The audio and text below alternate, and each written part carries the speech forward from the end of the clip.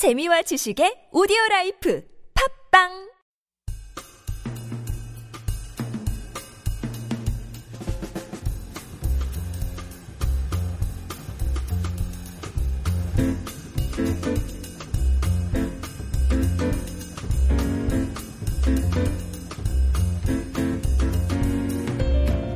Good morning and welcome to The Bookend on TBS EFM 101.3 in the heart of Seoul, GFN 98.7 in Gwangju, and 93.7 in Yeosu. It's Sunday, October 18th, 2015, and I'm your host, Jamie Chang.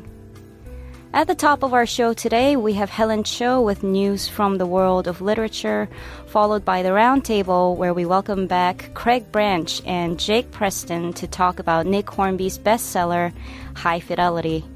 And for today's first chapter, I'll read from Shin Sang-woong's 돌아온 우리의 친구, or Our Friend's Homecoming. For today's music, we have songs from the movie High Fidelity, starting with Katrina and the Waves singing Walk It On Sunshine.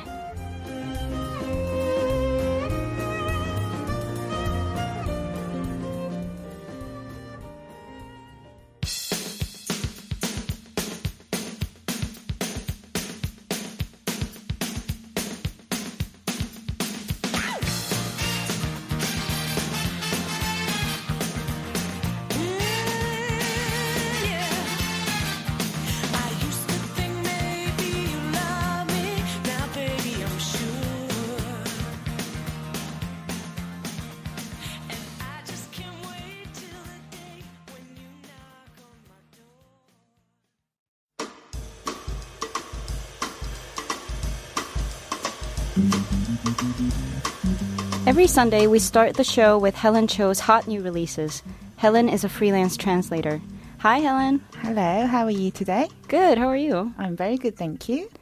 Let's start with the most exciting news item for this week, the Nobel Prize in Literature. Who won this year? Yes, well, this year's Nobel Prize in Literature went to the Belarusian author, Svetlana Alexievich. And this is really unusual because the award traditionally goes to either a novelist or poet, but Alexievich, as you know, is neither. So it's very rare for writers who primarily write non-fiction, like Alexievich, to win the Nobel Prize. And other non-fiction prize winners include Bertrand Russell and Winston Churchill, who won the prize in 1950 and 1953, respectively. So she writes non-fiction works, and her writing could be best described as narrative or investigative journalism. And I'll come back to what I mean by that later on. And the Nobel Committee, in announcing the award, said only that it was for her polyphonic writings, a monument to suffering and courage in our time. Can you tell us more about Svetlana Alexievich? She was born in Ukraine in 1948 to a Belarusian father and a Ukrainian mother, but her family moved to Belarus where her parents worked as teachers.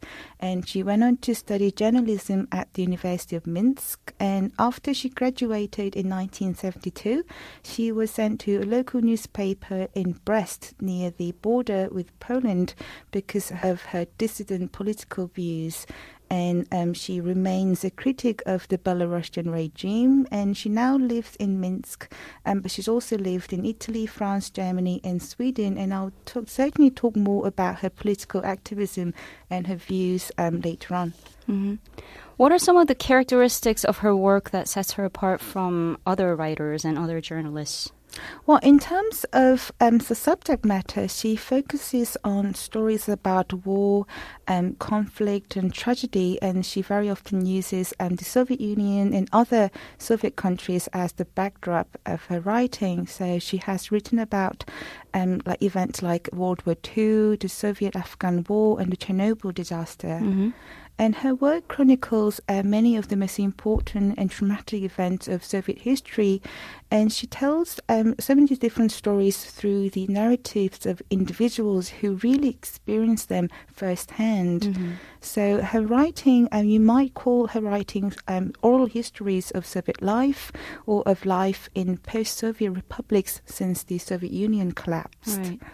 So, in a way, her writing reads like a series of interviews in which people who experienced something really tragic firsthand, like the 1986 nuclear disaster in Chernobyl, tell the stories directly to the reader. And as you can imagine, their stories are very personal.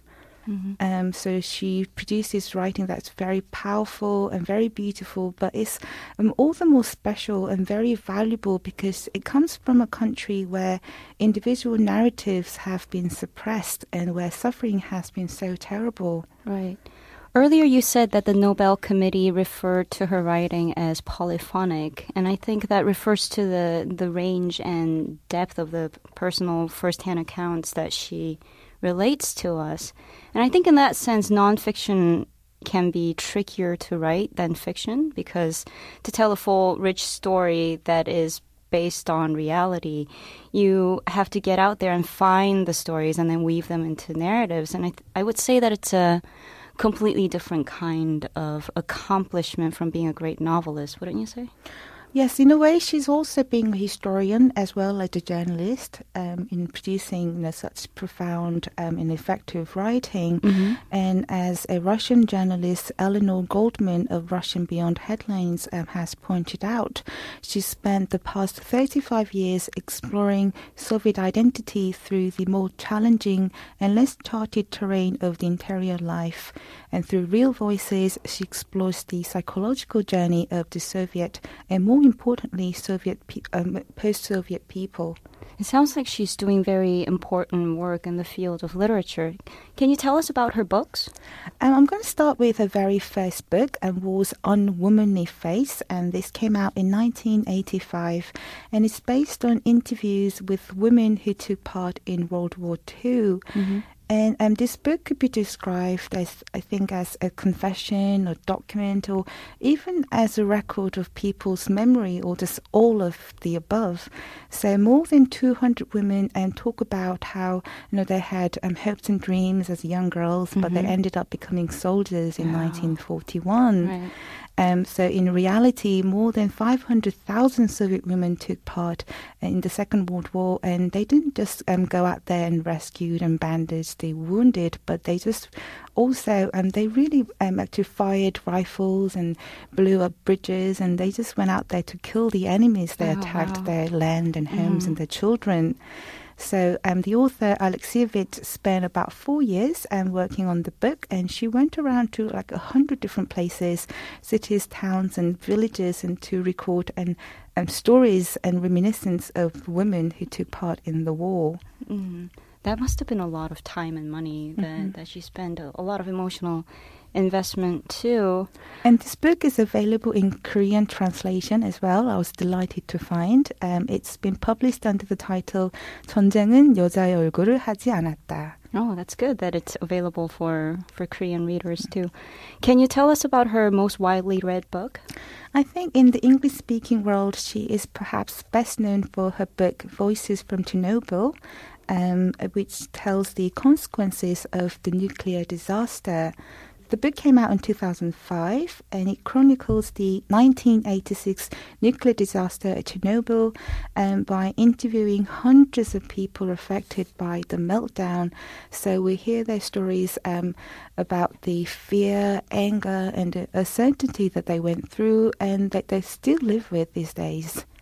Do you have an excerpt from the book that you can share with us? Well, this book is absolutely heartbreaking, and I have a story from a father who lost his daughter, and I'm just going to give you this paragraph from Voices from Chernobyl, and it goes, I took my daughter and my wife to the hospital. They had black spots all over their bodies. These spots would appear and then disappear. They were about the size of a 5-kopeck coin, but nothing hurt. They did some tests on them. My daughter was 6 years old. I'm putting her to bed, and she whispers in my ear, Daddy, I want to live. I'm still little.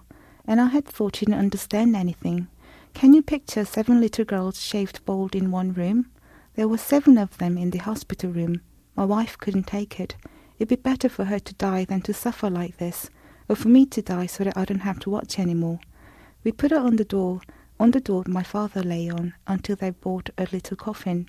It was small, like the box for a large doll. I want to bear witness. My daughter died from Nobel, and they want us to forget about it. That is very, very powerful. Mm-hmm. I actually have a few friends and acquaintances who are involved in similar fields where they record first-hand accounts of victims of various violence. And I have to say, I admire them tremendously, not just because they're giving voice to people who have often been silenced. Like the father, he says, toward the end, I want to bear witness. They want us to forget about it. He lost his daughter and they want him to forget about it, right? And these people have been waiting their whole lives to be heard. And just the act of bearing witness to someone's account of going through and surviving these baffling realities, I think it takes a very strong person to play both the audience and then later the mouthpiece to someone's horror.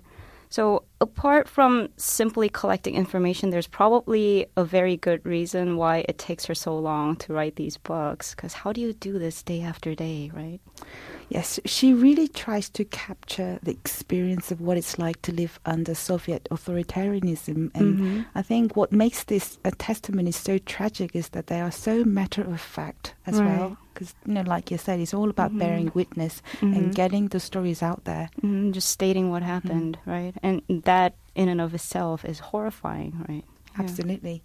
Is there anything else that she has written that you would like to recommend to us? Well, I think English-speaking readers may also know Alexievich from her 1992 book Zinky Boys. It's about Soviet soldiers who fought in Afghanistan in 1980s, and the word Zinky in the title refers to the zinc coffins that carried the dead bodies of young soldiers who were killed in the war. And Alexievich interviews many of those affected by the war, and most importantly, the mothers of the soldiers who'd been killed. So another very harrowing account of a tragedy. Right. What would you say is the virtue of Svetlana Alexievich's work? I mean, obviously it's important to bear witness, but why is it important to tell these stories, and why should we as readers pay attention?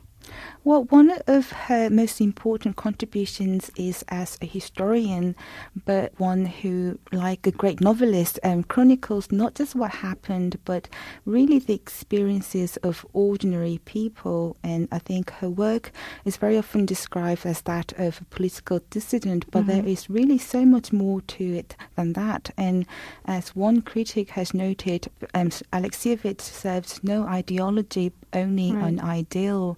And she really listens closely enough to the ordinary voices of her time and orchestrates them into extraordinary books.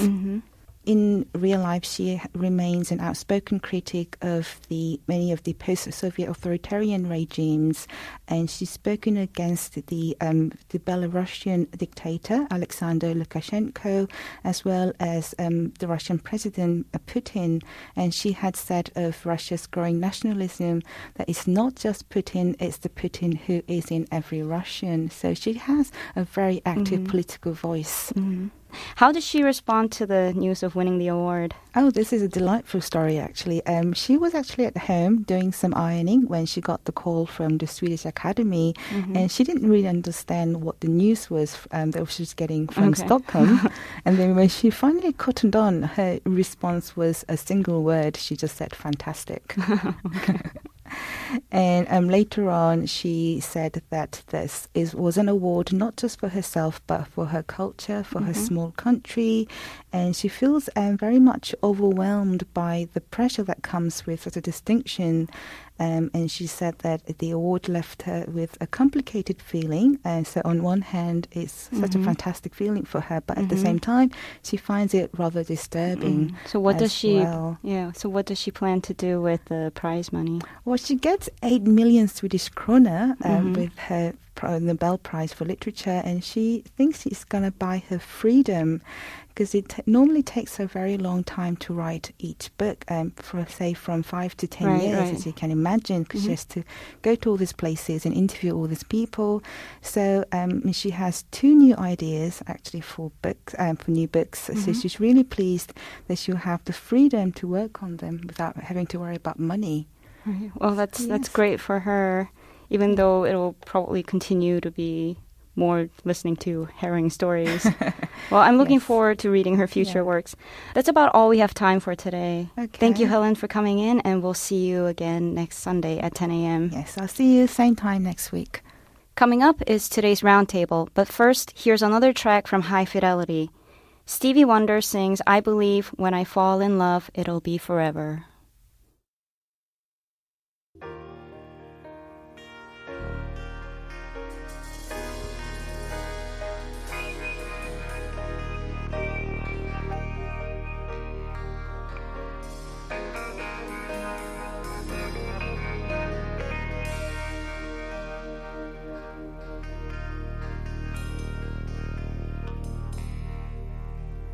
Shattered dreams, worthless years, hear my